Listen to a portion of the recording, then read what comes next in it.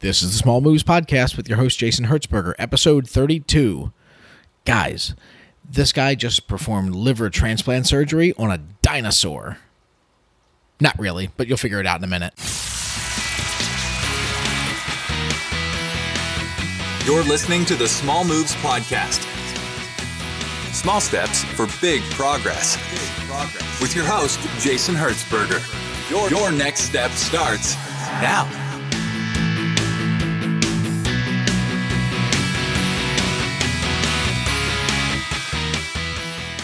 Hey, everybody. Thanks for listening to this episode of the Small Moves Podcast. I'm your host, Jason Hertzberger. Today's guest is a Dr. Stephen Cunningham. Dr. Cunningham is an attending surgical physician at St. Agnes Hospital in Baltimore. Steve, as he generally goes by, is also a author, and he has written 2 books that are for sale on Amazon right now. His first book was highly awarded, and the second book just recently came out on the topic of nomenclature, basically the words and the sounds of words targeted towards children, and anatomy, which is obviously his specialization, being a physician. The motivation that he sort of hit him that got him into writing books in the first place is actually very interesting and something that was very touching for me. As my wife Carrie and I are constantly looking for ways to sort of have shared experiences with our 2 little ones. That was exactly what got Steve into writing his first book and then subsequently his second book, not to mention the other things that he does in his spare time, which are all sort of shared experiences that he has with interests that his kids have. Just a really great conversation. Steve was a great guest. He was a great dad, sounds like to me anyway. And I really think that you guys will enjoy this conversation. I know I did. Let me know if you have any questions. Go to the Facebook community page, smallmoves.co/community, to let me know what you think about this episode. But that said, let's go ahead and get to Dr. Steve Cunningham. Here we go. Hey, this is John Lee Dumas of EO Fire, and you're listening to the Small Moves Podcast, small steps for big progress. Let's prepare to ignite. Hey, Steve, thanks for coming on the podcast. It's my pleasure. Thank you. The audience just got a quick sort of 10,000 foot flyover about your background, sort of what you do and the writing that you do. But I wanted to obviously give them a more informed perspective on that. And you likely know yourself a little bit more than I know you. So why don't you just sort of take the mic and give the audience a little bit of background on yourself? Like, how did you, like, you're obviously a practicing physician. How did you get into, why did you choose that field professionally? And also what got you into your writing? Just give us a little bit of a background if you don't mind. Yeah, sure. I'd be happy to. So I actually took a very roundabout way to surgery. In fact, I didn't even realize that medicine as a career was a possibility at all, anywhere in the realm of possibility for me. I guess partly because there were no doctors in my family, and I came from sort of a working class family, and it just hadn't honestly occurred to me that I could go to medical school until I was essentially almost done with college. And then it just sort of occurred to me. And so I, had to take an extra year of college and get all my pre-med stuff done, having already taken a lot of other liberal arts courses, philosophy and arts courses. I even took a gymnastics course in class, and just all over the place, sort of initially. I was actually a chemistry major and a second major in Spanish. And then I did my pre-meds, and even from there, it continued to be a very circuitous course.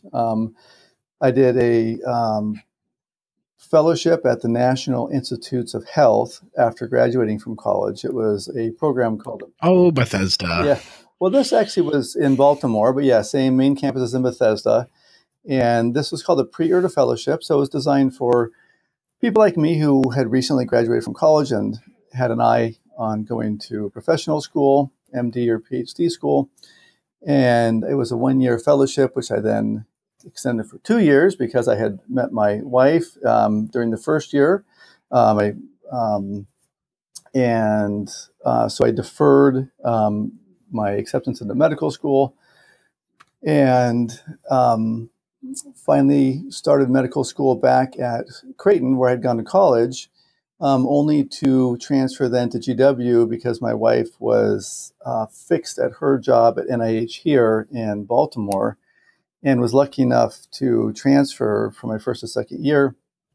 And after medical school, then I stayed in the Baltimore area and did my residency at University of Maryland, where again, I took the maximal circuitous route in spending 3 years in the lab to do research instead of the usual 0, 1, or 2 years. And then I did a fellowship in pancreatic and hepatobiliary surgery, which is just a fancy word for surgery of the liver, pancreas, and the bile ducts. Got And it. so I finished that about 7 years ago. And since then, I've been here at St. Agnes in Baltimore, where I'm the director of pancreatic and hepatobiliary surgery and the director of research. Yeah. Got it. And you mentioned you said Creighton. Yeah, Creighton University. I've never heard any two people pronounce that the same Is that way. right? That's the proper pronunciation. It's Creighton, like with an A sound. Yes. Well, that's how everybody I knew there pronounced it, and Got it. So that's how the locals said it. Okay. but like most, yeah, Got it.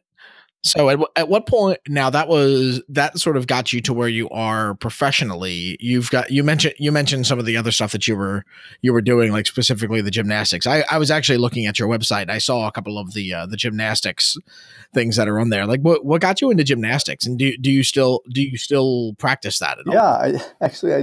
It's a hell of a workout. I'm always sort of wondering how and I find ways of working out that don't involve the gym. You know. Yeah, it's actually a great question, and it's a great segue to sort of your theme for this podcast with small moves as a way to move towards big progress. Because for example, I essentially had no formal gymnastics training, and other apart from goofing around the backyard when I was a kid, and that one semester of a PE class in college that I mentioned.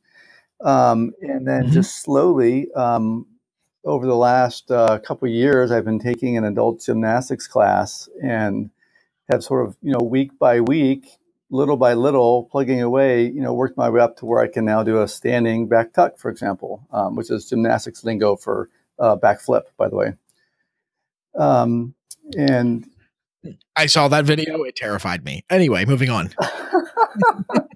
yeah, it's hilarious. I was at a retreat a couple of years ago, and there's a talent show, which is a lot of fun. A lot of the kids in our community participate in it, and they give out goofy awards afterwards. And a lot of us adults also participate. And I did that for the talent show off of the stage onto the floor, and I had my back to the audience and sort of standing on the edge of the stage. And I don't know what was more terrifying for them, actually, the fact that I was going to do it, or if I was more terrified because of their gasping, thinking I was going to give somebody a heart attack. I sort of heard this collective gasp just as I left the ground. But luckily, nobody had a heart attack, and I landed on my feet, and everybody was fine. And where was this again? This was at a retreat that I went to with my family for a weekend retreat. Okay, gotcha. So like it wasn't say a medical conference. No. So God forbid, in the event of triggering somebody a heart attack, I'm like, I'm sorry, not my specialty. He's like, sorry, yeah. I don't deal with the heart. I don't like those people. No. Right. Yeah. Yeah, exactly. So anyway, the reason I came to that class is because my kids were taking a gymnastics class, and I was finding myself like a lot of parents, spending a lot of time taxiing my kids here and there, and still trying to fit in somewhere getting exercise for yourself. For myself, and still trying to fit in spending some quality time with the kids. It was just, doing an activity together over which we can bond and have some high yield quality time. And it just so happens that this particular activity, this gymnastics class, provided all three of those at once. So it was like, what's better than that? It's like maximal efficiency. At this very same time, I get my exercise, I provide transportation to my kids' event, and we share an event because they take the kids' class while I take the adults' class. And so we have this sort of, shared activity, and it's been fantastic. So we've sort of kept doing that for the past several years, and little by little, I've sort of worked my way up and can now do, some of these more advanced skills. In fact, the coach of the class jokes because I can do a standing back tuck and some other advanced skills, but I still can't quite do a cartwheel properly. But I can do it. But it's just pretty ugly. The one move that we learn when we're 4 years old. Right. Like the one move that we move when we're 4 years old, we can't master that one, but we can literally do a full backflip while standing in place. Right. It's funny. It's probably my lack of shoulder flexibility. I also have a terrible bridge, but yeah, so it's fun. Yeah, yoga could help that. No, that's funny. Now, what got your, out of curiosity, what got your kids into gymnastics? The reason that I'm asking is one of the initial things that dawned on me back when I was originally just sort of percolating the idea of what small moves would eventually become was the fact that there wasn't really a lot of advice out there for, really, regardless of the area of life. One of the areas that bugged me was specifically fitness, which was, you want to get fit? Great. Okay. Go join a gym. That's $100 a month, a half hour from your house. Go there 5 days a week, spend 2 hours there, drive back, take a shower, basically spend 3 hours, 3+ hours, 5 days a week towards your fitness goals. And oh, by the way, all that food that's in your cupboard, throw it all away, never look at it again, never eat it again. And, at that point you'll be healthy. Right. Like, yeah, well, okay. So since that's impossible, what else can I do? It's like, well, that's what you got to do if you want to be fit. And if you're not going to do that, then you're just not committed enough. And like, why doesn't somebody just tell me to chase my goddamn kid around the back room for 45 minutes? Right. I'll get as much cardio.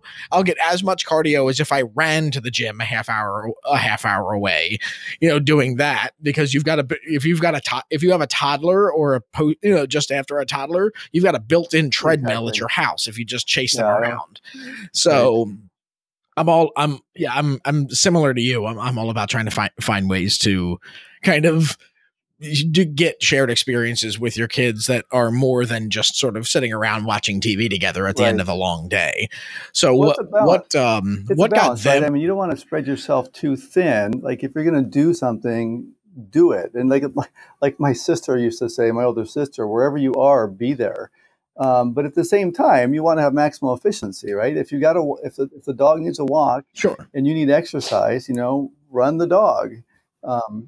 If your kids need to go somewhere and you can somehow participate in activity, do it. I do the same thing with my kids' voice lessons. I actually can't sing at all, but I've always wanted to sing.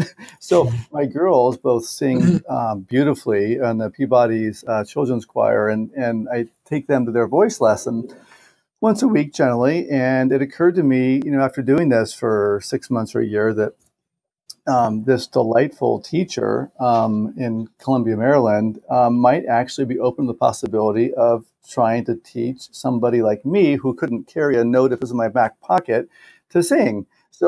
So I started sharing their lessons also again, and now it's sort of enriched that whole experience so that we're, I don't feel like I'm just a taxi driver anymore. We actually do something together. It's a lot like the gymnastics. Got it. And you've got 4 kids? Did I see that right? 4. Yeah, 17, 15, 13, and 10. Okay, gotcha. Boy, girl, boy. Gotcha. And which one or ones are currently involved in gymnastics? So they all have been, except for the oldest, the 17-year-old boy who just hasn't had an interest in it. But the 2 girls who are in the middle both did it for several years, and they've sort of moved on to other activities. And now my 10-year-old son and I sort of do it. It's become our our weekly routine. Got it. Did the 17-year-old pick another course? Like his wasn't gymnastics, his was swimming, or his was martial arts or whatever. What was his thing? Yeah, he's a swimmer until we moved and a little bit farther away from the pool. And he started high school, and there really wasn't an active swim team there, but there was a big track team. And so he changed to running, Okay. which is another reason why I then decided to pick up running. I thought as long as I'm walking my dog, since I'm the dog walker in our house, Sure. I may as well, combine walking the dog with getting some exercise. And then I thought, well, if I actually take up running somewhat seriously, I've now got something else in common with my son, who's a cross-country runner. So, again, even though we don't run that together that often, although we do run together sometimes, but still we're doing the same activity. We have shared experiences. We can talk about things that, we otherwise wouldn't talk about. So it's all about, I think, combining things in your life, not in a way that spreads you too thin, but in a way that is not just additive, but even synergistic. You get even more out of both activities. Got it. Yeah, no, that kind of reminds me back in episode 4 of the podcast, I interviewed Corey Smith. He's a running coach out of Santa Barbara, California. He's a former, grew up in Baltimore, went to Calvert Hall, then Villanova, and, top shelf runner, and is now a really successful running coach out there. He talked a lot about the same thing, because one of the things that we talked about was originally the conversation was going to be about, how can people start getting into running, but the conversation very quickly morphed into, well, should you start running? And if you're, what are the reasons? What's the why behind wanting to start running? Is it like, hey, I want to run because I want to get in better shape. And his perspective was, yeah, that's great, but those people don't stick. He's like, if that's the reason, Right. then those people tend not to stick. We're like, you have to kind of have a goal in mind, whether it be an event or like a very specific goal beyond just general fitness. And that's what it sounds like was the case with you. Was, it's a way for you to spend time with your family. It's like, oh, let me find another way to work out. Let me try running. Right. Yes, that's exactly right. It's almost like the running then becomes a side effect. Yeah. It's like it is funny how you can sort of like crowbar in fitness activities into stuff that you do with friends or stuff that you do with your family or whatever. It's like, if you've got one of the things that we do, our family, we like to go out and hike. Like that's kind of our thing. We're spending quality time. We're chasing our toddler in this case, rather than chasing him around the back room of the house, we're chasing him around trees, and we're, running up and down paths and trying to stop her from, running and jumping in the lake, which is always exciting. Yeah. So no, it's and by the way, there's incredible fitness benefits to hiking on uneven terrain. So, by the way, that's a nice little side benefit to that. Exactly. Yeah, that's exactly right. Yeah. It's like, what do you and all of your friends do every weekend? Do you sit around on couches and watch football games, or do you pick up footballs and go outside and physically play football? It's like, it's a similar activity, similar camaraderie, but hey, there's actually a benefit out of it. Exactly right.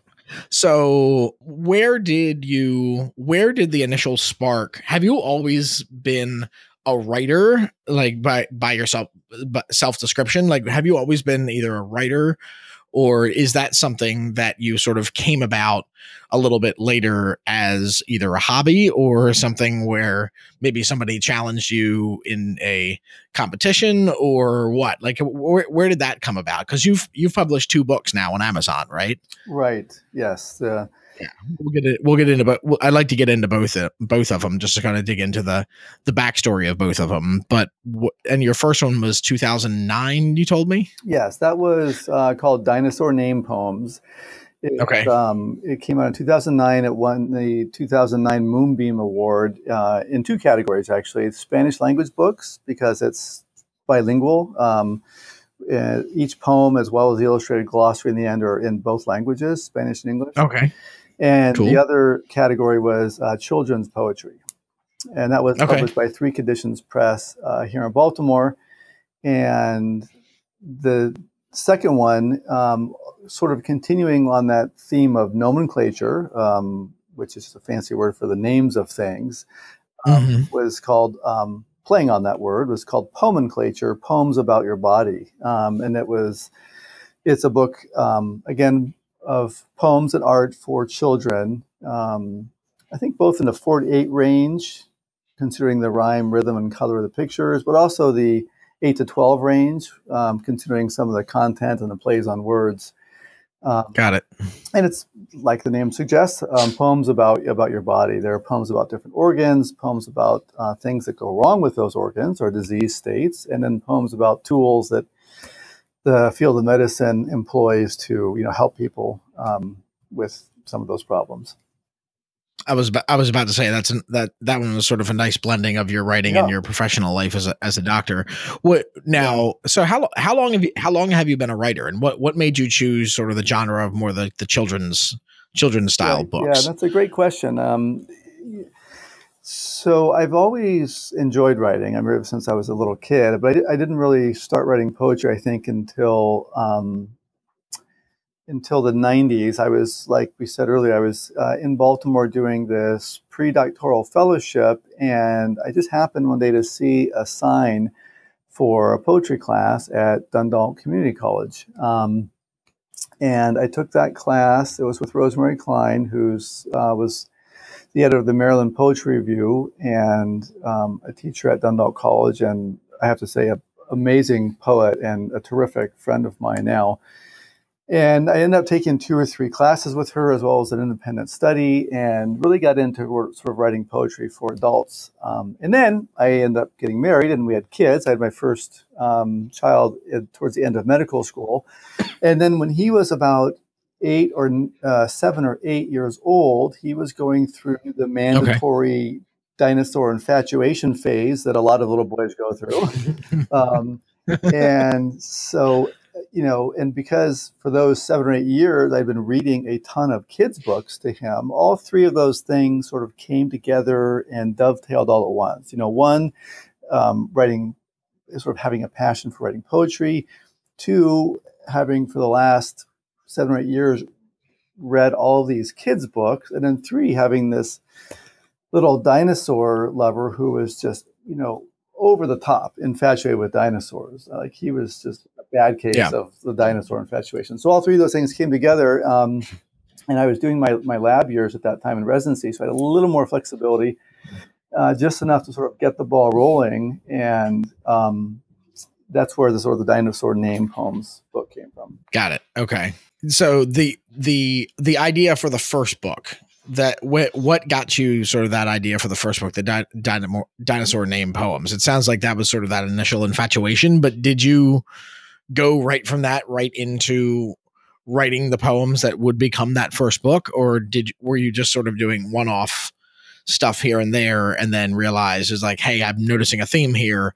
Maybe I should go back to the drawing board and start all new stuff with this particular focus. Like how walk me through sort of that process. I find that sort of incremental process of how these things happen sort of fascinating. Like was that book sort of a culmination of all the ones that you had written already just for your kid, or was that something that started from scratch? So, I think I've always been interested in the names of things. In fact, I've even written some academic papers on this. In fact, one of them was published in the Archives of Surgery several years ago, called The Nomenclature of Nomenclature. And that's a great title, by the way. So because in medicine, often the names of things are not only helpful, but the names of things get in the way sometimes. And so I sort of came up with this this categorization of errors in the way we use names. In fact, I called it the STUC classification, STUC, which just stands for Sources of Terminologic Uncertainty and Confusion. There were 3 types. One type is where you confuse one technical term for another. The classic example there would be like a paniculus is sort of that excess tissue that a lot of us have sort of hanging off the abdomen. But then pannus is completely different. It's the tissue that forms in a rheumatoid joint. But almost nobody, it seems, uses those terms in that way because pannus is easier to say. It rolls off the tongue. It sounds like something really big. And so people use that to refer to a panniculus, which is incorrect. So that was sort of, type 1. And we published a paper on that too, sort of suggesting a new term for that, which would be pannona, just because the Latin suffix ona means something really big, whereas iculus means something really small. So that seemed to sort of maybe the perfect term for that. And then, type 2 was the use of vaguely defined terms, and type 3 was the use of technical terms, which, while they're not confused with other terms, they're just readily open to misinterpretation. So, and it's, Got it just, this comes up all the time in the literature when someone's talking about something, because, in medicine, you have to be so clear when you're talking to your colleagues, and even when you're talking to patients, when you're writing a paper, the terms have to be perfect. And Sure. and it's not, I'm not the first person to think of this, right? I think Confucius was probably the first one who said something like, if the terms be incorrect, then the statements do not accord with the facts. And when the statements and the facts do not accord, then business is not properly executed, or something like that. I think that's from the Analects, or I think it must have been, who knows who said it first, but I think Confucius is someone who said that. And even bottom line being, if you're using the wrong words to describe something, it's a false statement. Exactly. And it's even, Harry Potter does so many great things, and even does this, right? There's this great line, I think it's in the first book, where Dumbledore says, "Call him Voldemort, Harry. Always use the proper name for things." And I was like, yes, that's so true. It's like, oh, thank God. Like in a book where every other character in the entire storyline refuses to use the word. Yeah, right, exactly. So So for those of you who don't know the Harry Potter story, no one will use the word Voldemort. They call him he, which should not be named, and all these other things. But yeah, it's just, I mean, for all the psychological and social reasons that Albus Dumbledore, the character in Harry Potter, suggests, and for all the other reasons that we just were talking about, it's just really important to use the right name of things, to call things. Sure. To name things that have a name, and also to use those names properly. In fact, one of my my favorite philosophers, in fact, I think probably the most important philosopher, I think, in Western civilization, is probably Ludwig Wittgenstein, who says something like, the main source of our failure to understand things is that we don't command a clear view of the use of our words. We just don't, when we seem like we're having an existential problem, it's probably just that we're not using the words right. We don't command, as he says, a clear use of the use of our words. And that was Ludwig. Who was that? Wittgenstein, Ludwig Wittgenstein. And so, so I've always been interested in the names of things. And so, as I was observing my son go through his dinosaur infatuation, it struck me that the names of dinosaurs are just super interesting, right? Like Tyrannosaurus Rex means tyrant lizard king, right?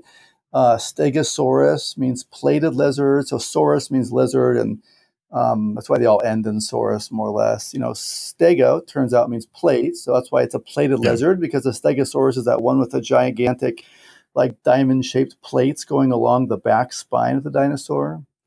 And so I just, Sure. It all sort of hit me at once. All those three things that combined to make the book, and then all this thinking I've been doing in the past about the names of things, that was like all came together. I was like, that's it. Like, that's the book. And so each poem is titled the name of a dinosaur, and then there's sort of a subtitle that has the meaning of the name and the etymology and the pronunciation. And then the poem itself is just a play on the meaning, the play on what the dinosaur name means. Typically sort of fun and goofy, playing around with the meanings of those names. Now, at what point, out of curiosity, your son at the time, and when you were writing the book, your son, if I'm doing the math right, 8 years ago, so your son was give or take 9. Yeah, so he was born in 2000, and the book was published in 2009. I think it took a year or two from when we started it until when it came out. So that would put him around like 7. Yeah, 7 years old or 8 years old. Got it. Was he your initial editor on the project? Like when you were? Oh, totally. Yeah, yeah. He and his younger sister, 2 years younger, who happens to be really a master of language. I mean, she in first grade she had read the whole Harry Potter series. You know, speaking of Harry Seriously? Potter, well, up until the last chapter of the 7th book, when she stopped, and we were like, "What are you like? What's wrong? What are you doing?" And she stopped because she didn't want it to be over. So she stopped there and went back and started at the beginning again. So yeah, she's always been an avid reader and just a master of, you know, I think she's sort of a master of the English language already, given for her age. But so both of them. So he was sort of the inspiration, and she was sort of my editor. And I sort of have run both manuscripts by her, and sort of a road test, if you will, make sure she's always got great suggestions. He's like, and welcome back to gender roles. The guy is like, the guy has the idea, and the woman comes behind and fixes everything that the guy screwed up. Right. He's like, even the first grader can fix what daddy screwed up. That's funny. Yeah. No, that's super cool. So out of curiosity, how long did that phase of not finishing that last chapter last for her? I'm curious. Oh gosh, to be honest with you, I'm not 100% sure she ever finished the book. I mean, funny. I think she probably did the second time through, and then she actually came back, and it was in the process of reading them in Spanish also, because we speak Spanish in our home. My wife is from Spain, and at least when the kids were very young, we all spoke to them in Spanish. We both spoke to them in Spanish. And she, having, I think, a particularly strong grasp of language, sort of was one of the best in the family at speaking Spanish. And so she went back and read them in Spanish. Well, I'm not sure if she ever got through number 7 in Spanish, but I'm sure the second time through in English, she probably just plowed through and finished that last chapter of book 7, just sort of bit the bullet. So now you mentioned your wife was from Spain. You guys spoke Spanish at home. Now, did you yourself speak Spanish before you met your wife? Yeah. Or did she sort of teach you? No, her English is way better than my Spanish. So we speak English together. Although Spanish, I think, is one thing that drew us together when we met. And I've always loved languages. And in fact, Spanish was my second major, and I had spent some time in college in Spain for a semester abroad, and also in the Dominican Republic as part of a medical service trip. So I, had a strong interest in Spanish, and sort of one of the bonds that I think we shared there. But yeah, she my Spanish is pretty good. It's maybe just subfluent, I guess I'd say. Okay. I use it a lot at work with Spanish-speaking patients, and I do okay with some native speakers, depending on how much slang they use and how fast they speak. Sure. But her English is perfect, so we tend to speak English together. Got it. No, that's interesting. And especially that the language of choice, because my wife and I, we have plans of spending some time in like the Central South America regions. So that's something that's sort of on our agenda to try and learn at the very least, to like you said, maybe a subfluent level at some point before we take off. Yeah. But now I was just sort of curious. Speaking it in the home, I'm pretty sure is a pretty critical ingredient to that, I would imagine. Just everybody that you talk to that was taught a second language in school, you go to Spanish. Like with me, I mean, I went to Spanish class. I was in private school from 3rd grade through high school, so I had Spanish from 3rd grade all the way through sophomore year of high school. So, and I can't tell you, I can't speak a word of it. And like outside of the choice, cliche words, like I can't speak a single complete sentence in the language that I took for 9 years, because you go to class, you speak it for 45 minutes twice a week, and then that's it.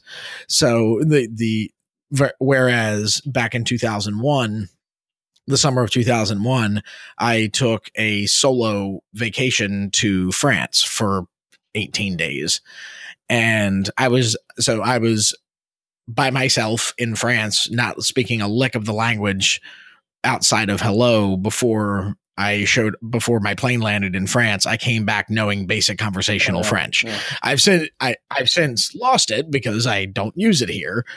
But it's amazing the difference that immersion makes. Absolutely. Yeah. Yeah. Cause we're trying to figure out the same thing with our daughters. Like, I've got a 2.5-year-old and a 6-month-old. So we're trying to figure out, is like, okay, just like all the advice says, it's like, if you're going to teach your kids foreign languages, you need to do it early, because that's when their brain's the most pliable, and so on and so on and so on. So we're like, okay, well, what language? We want to make sure, we want to pick a language that maybe we can learn alongside her, so that we can do the same thing that you said, which was just try and speak it in the home, just so that it takes much quicker with all of us. Her grandfather and my wife's father speaks Greek. He's Greek. So she's been picking up a lot of Greek phrases and terms along the way. So that might be up there in the list, but we might also look at some other things too. Yeah. So the second book came out, you said, what, 5 years? 5 years after the first one? Yeah. So it came out this past summer. Okay. So actually more like 8 years after the last one. Well, it's not like you do anything else with your life, besides write kids books. But so right. What were you doing in the meantime? Yeah, I know, right? Just twiddling my thumbs. Yeah. So, but yeah, just so people want to hear from their healthcare provider, by the way. Right. No, that's why it took so long, because I had like zero time, and most of my training was before the work hour restrictions sort of took effect. So, it was really bad before then. But that's a whole nother conversation. But whereas the first book got traction because I was doing my lab years and had a little more control over my time. The second one just had to get fit in the middle of being an otherwise, extremely busy dad and husband and surgeon. And that's, I think, where it really becomes more relevant to your podcast. Like, how do you get big things done when you don't have big spaces of time? And like it seems like we're always telling our kids, when they're faced with a big job or a big problem, tell them all really big jobs are just a bunch of little jobs. All really big problems are just kind of a bunch of little problems. And so, whether it's, writing a paper, and, as a director of research here at St. Agnes, I'm often, I'm sort of tasked here with making sure that the residents in our program get a good scholarly experience, because that's required to be a good surgeon, but it's also required by the residency review committee. And so it's my job to make sure that happens, but the residents, are busy being residents, and it takes a lot of time to be a surgery resident, even after the 80-hour work week took effect and work hours restricted. I mean, it's 80 hours a week. It's still a lot of hours. That's a lot of hours, sure. It's a lot of hours. Actually, right? if you don't mind taking a little sidebar there for a second, sure. That I heard when that happened, the work hour restriction, and how like there were camps of people on both sides that were pretty passionate in both directions about, whether this was a really great thing because it was better for the health and well-being of the physicians, but then people that had been through the ringer before, the way things were like, well, yeah, that sounds great and it's cute and everything, but sometimes a surgery is going to be 18 hours straight and there's nothing you can do about that. And if you're not primed for it by some of those earlier years going through residency at 120 hours a week, like that, you're just not going to be prepared for it, and then healthcare will suffer. Like what's your, that was sort of the extreme cases from what I heard from the outside looking in. I'm not a healthcare provider, don't play one on the internet. So from the inside, or just, I guess, from your perspective, like first off, when did that take effect? How did that affect you? And sort of what are your thoughts on that topic? I'm curious, if you don't mind. Yeah, no, it's a great question, and certainly worth a sidebar, as you say. So when I started my residency, it was pre 80-hour work week, and then that whole transition period sort of happened while I was away from residency during my research years in the lab, and I came back and sort of it was all instituted, and it felt like a completely different world. And I had sort of a unique, or people in my year had a unique perspective, especially those of us who did a lot of years away, 3 years of research, because again, we sort of left residency when nothing had changed and came back when everything had changed, because it took just about 3 years for that whole change to really happen and the dust to settle.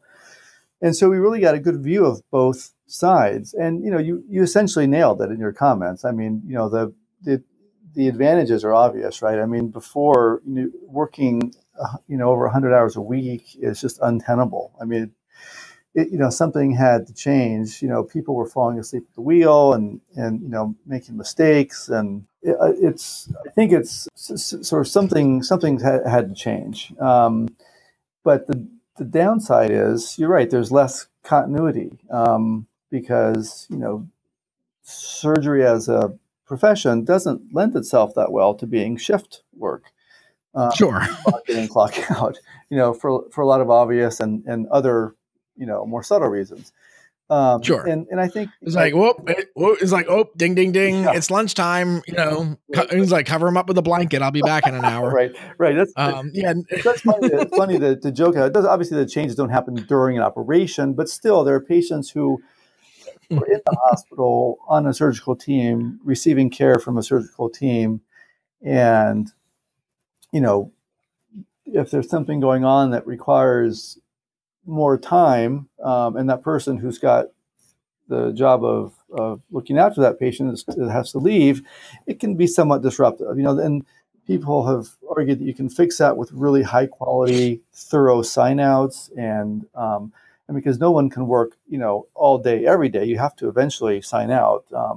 And I think the pendulum has probably swung and a little bit back in the other direction now, where people realize that a little more flexibility is probably reasonable.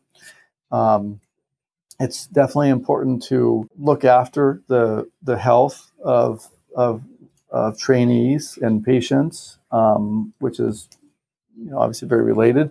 But at the same time, it's important to realize that a profession like medicine requires some flexibility, because things happen. Yeah, I was going to ask about that. Like how in the current environment, how does that flexibility manifest itself? Like, for example, when it's 80 hours, for example, you're about to roll into surgery yourself, and you're at the 75, 76 hour mark.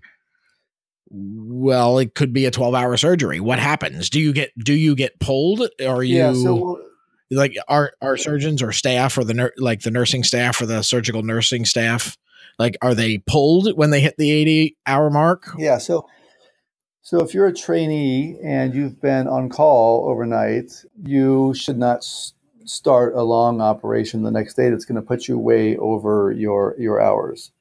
The guidelines and the rules are for trainees. They don't apply in the same the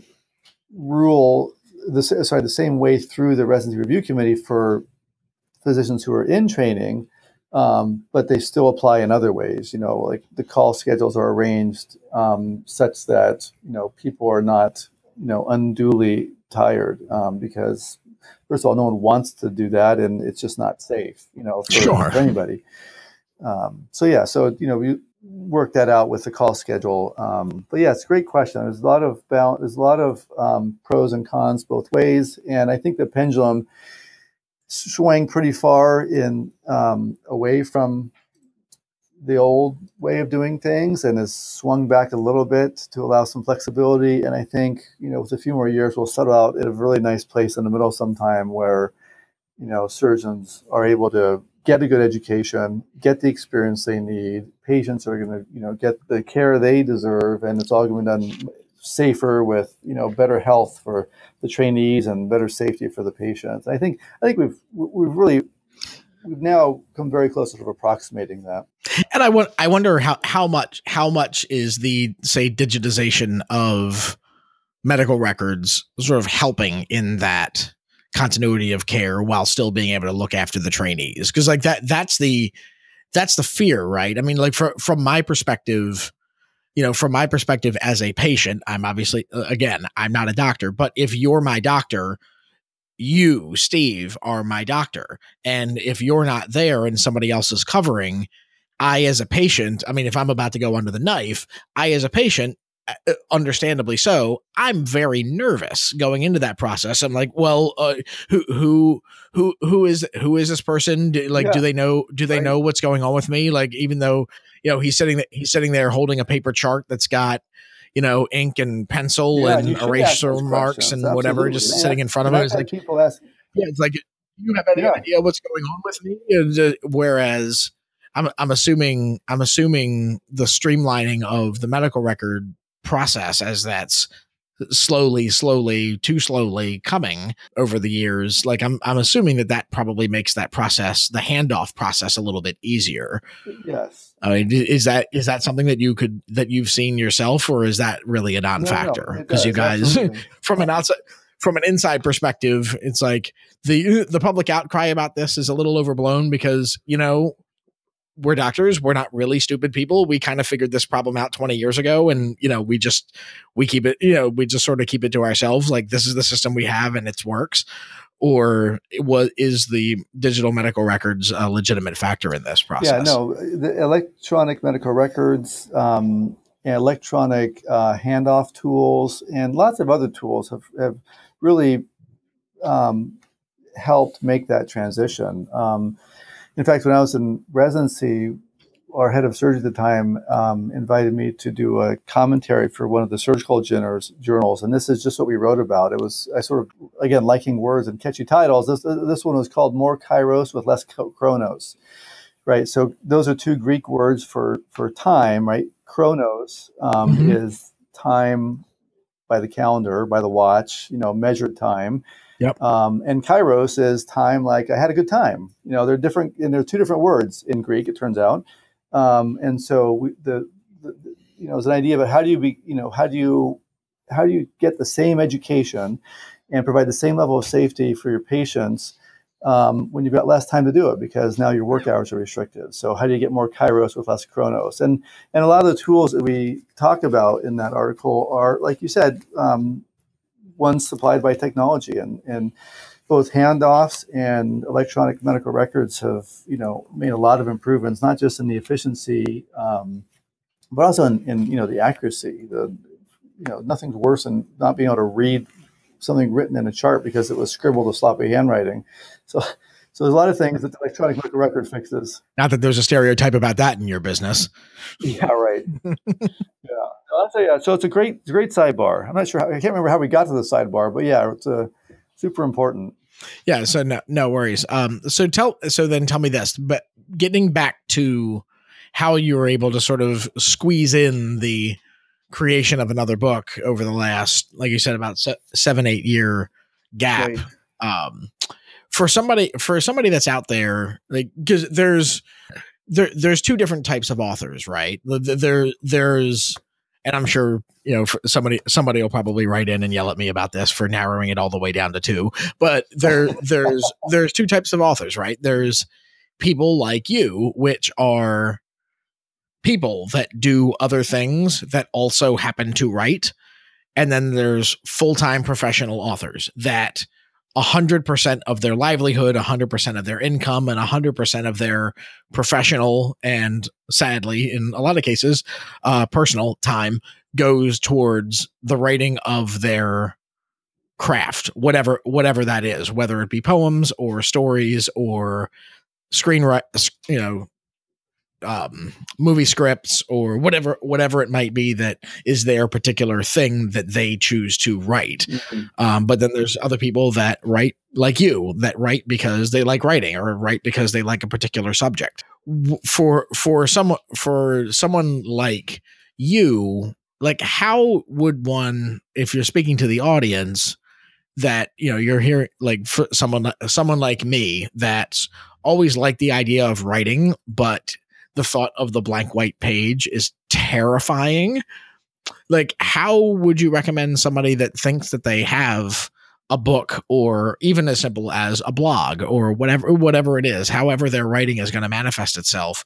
Like, how do you recommend people sort of start that process? Is it just taking out a white piece of paper and doing stream of consciousness every day for 30 days or what would you recommend for somebody that likes the idea of writing or that loves reading and thinks that they could write if they could just get over the terror of it? What would you recommend for people like that? Yeah, it's a great question. I mean, it's I think it's hard or, near impossible to sort of do anything in a vacuum, So just sit down and with your white piece of paper and say, I'm going to write now, but not really know what you're going to write. It just doesn't work.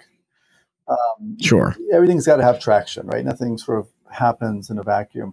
And so I think one of the most important things for writers to do is to read. It's almost more important than writing, although writing itself is very important and is in fact a form of thinking. But you got to have something to write about. And a good way to come up with something to write about is just to take a class where you've got assignments, you've got something that makes you actually write. And then often, it's hard to put a number on this, but I would say many or even most books, did not start with that blank piece of paper. They started as something else, an assignment or your graduate thesis, which you then converted to a book, or a single poem that you wrote because you happened to be inspired, and then that was sort of the nidus, the germ that then grew into a larger book. And but the beginning has got to have you've got to have soil, right? Like the seed doesn't grow floating in the air. It's got to land in the ground, and the conditions have to be right. So how do you get your soil and your seed just right? And it's like you said, it's not with a blank piece of paper. It's something specific, either something specific that you already have in your possession but don't realize. For example, that one poem you wrote that may not ever be in the final book, but may be the springboard from which you move to a whole other set of poems, or it may be the fact that you have a kid who's infatuated with dinosaurs, and by the way, you really love the names of things, and you used to write poems in college, and they sort of, now you've got something to work with, or it may be that you just decided you didn't have any of that, so you just decided to take a class, a writing class where someone will do it for you. They'll give you assignments. They'll say, write about this, and then one of those papers. Or I should say, all of those papers are potential future, seeds of a larger project. I just finished a really great book about the Israeli-Palestinian conflict by a scholar named Omer, and we were talking in a class I'm taking at the Harvard Extension School. It's a class on religion, which is a whole other area of interest of mine. About how there's a conflict in the Middle East. Right. Yeah, it turns out there is. Yeah, and this particular scholar, wrote this book about it, and we were talking in class about how the book came about, and not surprisingly, it was like a lot of books, probably a group of papers that then sort of came together, or it was a graduate thesis. And when I was in the lab during my residency, one of the most important questions I think our lab mentor used to always ask us when we read a paper, a scientific paper, which we review, he would say, all right, forget what they're talking about and how it affects our research, but just stop and think, how did they come up with this? Like, what was their traction? And it was a way that I had never really thought about scientific papers before. I never really asked myself that question before. And I've later thought many times, what a great question it is. And you can do it not just with scientific papers in a lab meeting, but with a book of poems or a kid's book that you see on your kid's bookshelf, or a book that you're reading yourself. Just it's interesting to ask yourself. And you can't always answer it accurately. You can speculate. In the scientific world, it's a little more easy to kind of put your finger on how they came to write this paper by looking at the previous papers they've written, or knowing something about that lab group. But just to ask yourself, what is the traction that this paper had? Like, where did this come from? Did they just say one day I'm going to write this, I'm going to do this experiment just out of nowhere? Well, no, it never happens like that. It's probably because they had done something else in the past. So just focusing your attention, I think, on what's the traction for your project is hugely important, because if there is no traction, then you got to get some. And one way to get some is to just take a class. I mean, community colleges across the country have creative writing classes. Yeah, like introduction to creative writing. Yeah, I've seen that. Yeah, absolutely. I mean, someone is going to actually give you an assignment, and so many of them are online now. Like I said, I've taken a couple at the Harvard Extension School, and they're fantastic. It's so easy with, again, coming back to your point about technology before, it's so easy to take them remotely. It makes it fit into your day so much more conveniently than, if you had to go to a brick and mortar campus, which is a fine way to do it too. It just, it depends on what your life is like. Sure. Yeah. And I've seen similar courses offered on like the online learning platforms, like Udemy. There's Udemy, there's, things that are similar to that, where they offer online based courses on every topic area that you could possibly imagine, whether it be web development or public speaking, or in this case, creative writing or fiction writing, or, whatever it might be. So yeah, no, it's definitely interesting to sort of see what some of those options are that are out there for people that are looking to get into writing. Like, I remember it wasn't necessarily writing, but a similar experience that I had was with regards to public speaking, which is another thing that tends to terrify the general public. Yeah. And when I was part of a leadership course back in 2004, leading into 2005. And one of the aspects of that course was a public speaking course. And it was a full day workshop, where basically the workshop was, for the first half of the day, all 20 members of the group would get up in front, unprompted and unprepared, and speak about themselves for 5 to 7 minutes. It would be video recorded, and then we would all go to lunch. And then after lunch, we would come back and put them on the projector screen, and we would watch them, every single video.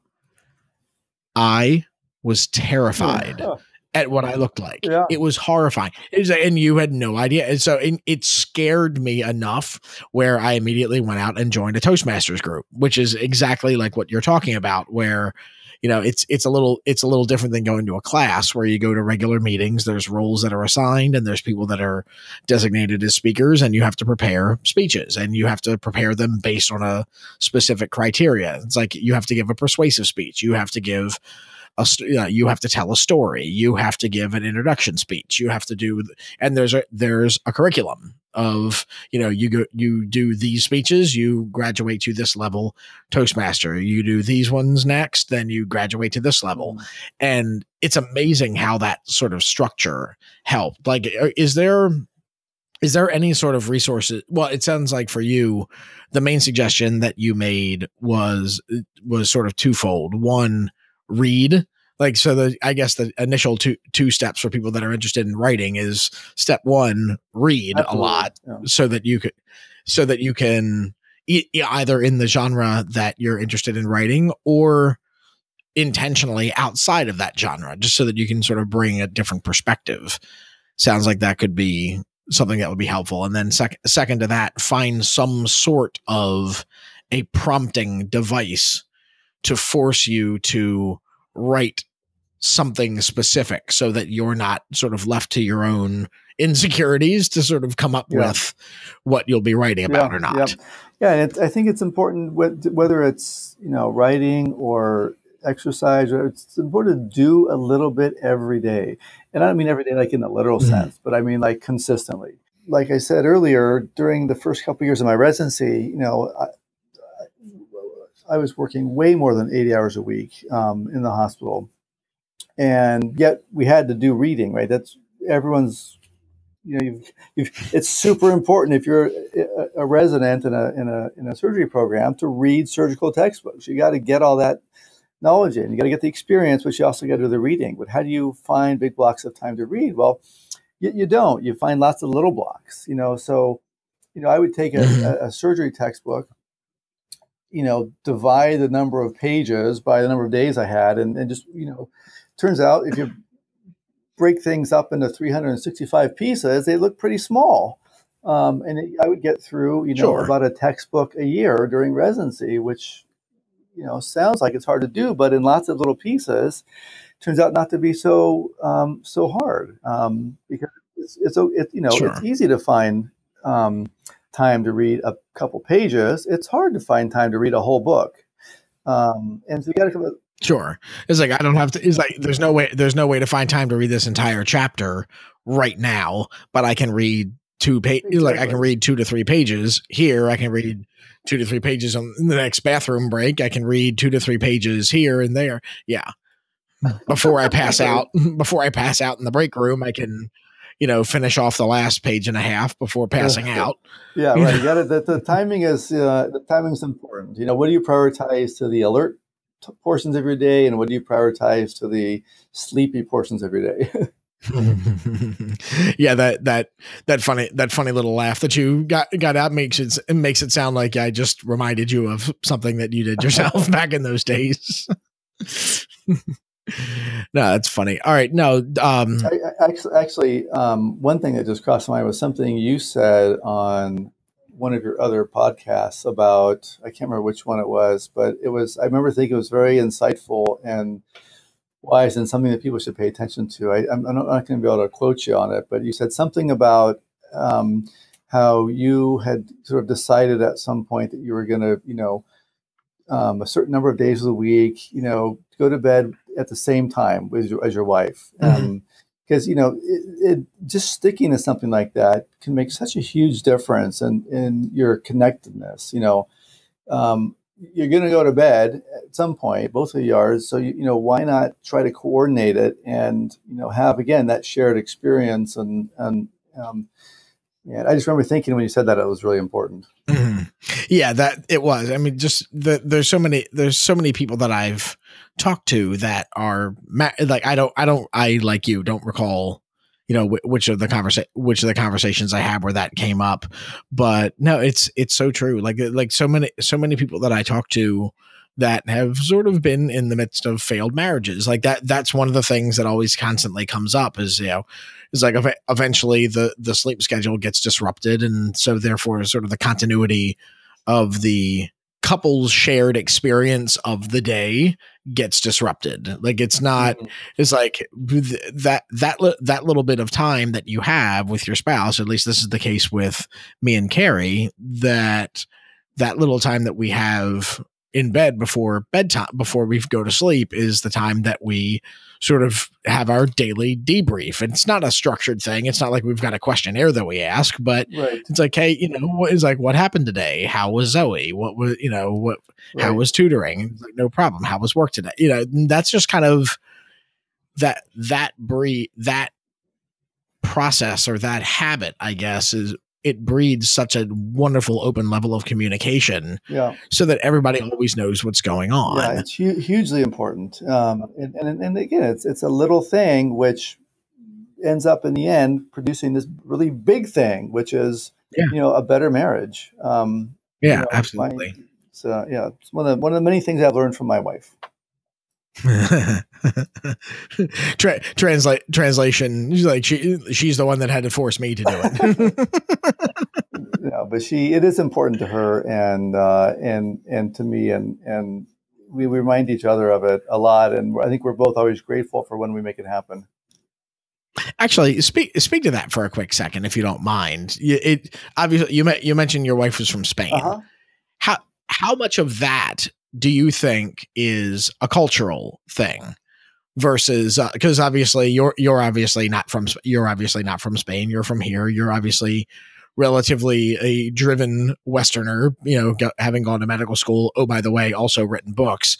It sounds like she was the one that sort of almost tamed that a little bit with the language. Like, do you think that's cultural or is it just her? So, it's funny you asked that because she's probably at least as driven, if not more driven than I am. Like she's honestly a world leader in her little area of mRNA stabilizing proteins in the scientific world, and is currently out of the country giving a talk, and next month will probably be in another country giving a talk on her research. So she's a little bit over the top, like I am in some ways about like you said, being driven. So she's not like the stereotypical, let's have our siesta and, relax. And so, but yet, despite the fact that she tends to be very driven, she, I think, is also just very wise. And we recognize that, like you pointed out in that other podcast, and I think nicely articulated just now, that particular aspect of your life, that one small move, if you will, turns out to be really important. And she knows that, and Yeah, no, that's great. Yeah, so no, Steve, I think that's a pretty solid place to wrap up. At the end of the day, we have our careers, we have our hobbies, but there's relationships are kind of a big part of making our hobbies into something productive, either monetarily or legitimately productive in the way of yours. Like you're actually you're writing books and you're publishing books, and oh, by the way, this happens to be something that you enjoy. But even if it's something like someone that's particularly big into martial arts or yoga or whatever that thing is that sort of is layered on top of everything else that's going on in their life that could conceivably be viewed as an inconvenience. You have to have certain systems and some buy-in in place with the people that are around you that matter to you. Otherwise, there's no way that can work. Yeah, well said. Yes, no, I think that's a solid place to wrap up. One quick question that I've got for you, and this is a question that I ask every guest on the show, is that, again, kind of getting back to small moves, small things that can make significant difference over time.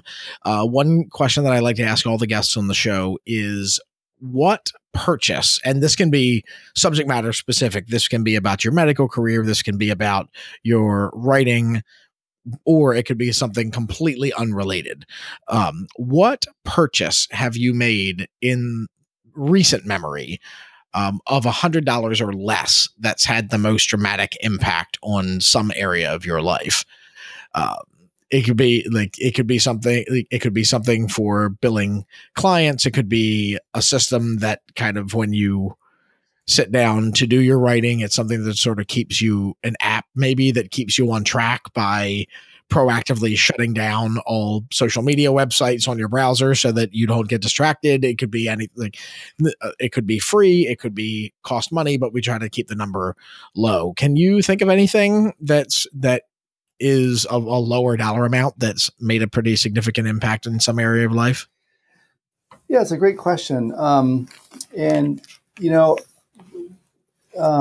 gosh, seems like 5, 10, or 20 things are popping in my mind, but none of them seem like they're just have made all the difference. I mean, there's so many little things that make a little difference, which I guess again is sort of consistent with the theme here. But sure, one certainly for me has been those classes that we talked about. I've just gotten so much efficiency, so much mileage out of that one little, I think it's $16 per class for the gymnastics class, for example.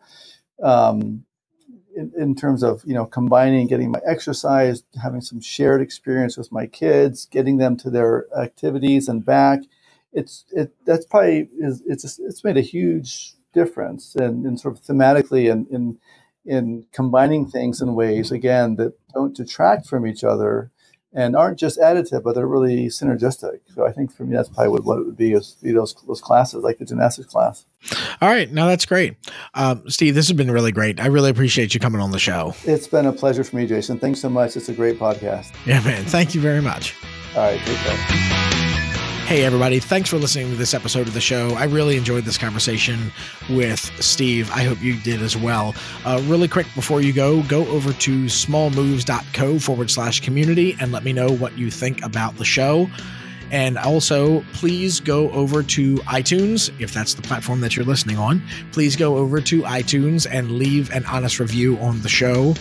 And go ahead and subscribe to the show while you're at it if you haven't already. That's something that's really helpful to me.